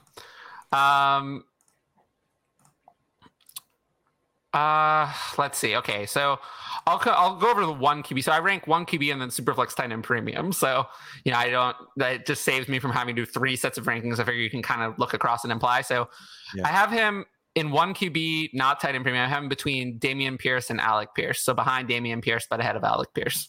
So in Superflex tight end premium, then if I go across, that drops him 4 spots. If it's not tight end premium. So there's your answer.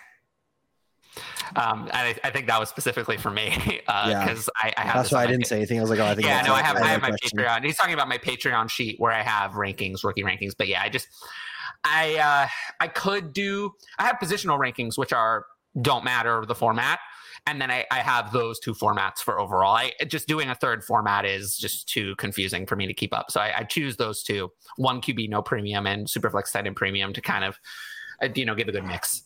And then this question. Thank you. Chubb and Ayuk or Walker and Burks?